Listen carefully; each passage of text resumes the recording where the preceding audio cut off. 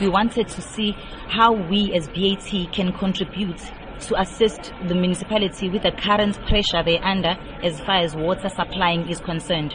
So with this plant, us recycling our water that we have used in our processes, as well as the rainwater that we harvest, we saw that, okay, fine, then we end up using far less of municipality's water supply.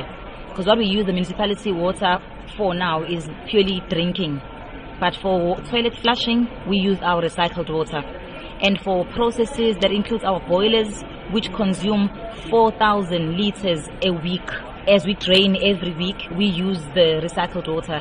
So it has actually been beneficial to the factory as well as the community, because last year alone, we used 40 million liters of the recycled water, which could have been municipality water had we not had this project in place. Tell us how exactly the project works. Okay, we harvest the rainwater and it goes to a collective tank. From the collective tank, it goes to the sand filtration.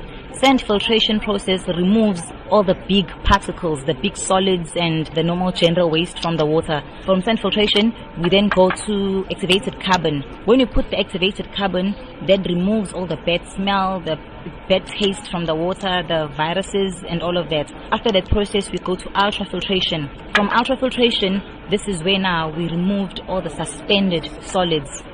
So the water is as pure as you can see after ultrafiltration.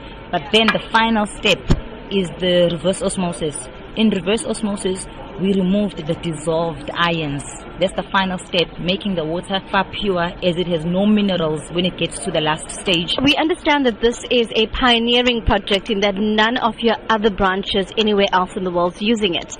Actually, this is currently a proudly South African project. We're looking at a bigger picture, not only BAT, as we've even started sharing this with other companies to make them understand, because at the end of the day, it doesn't only have to be a BAT fight as far as the water scarcity is concerned.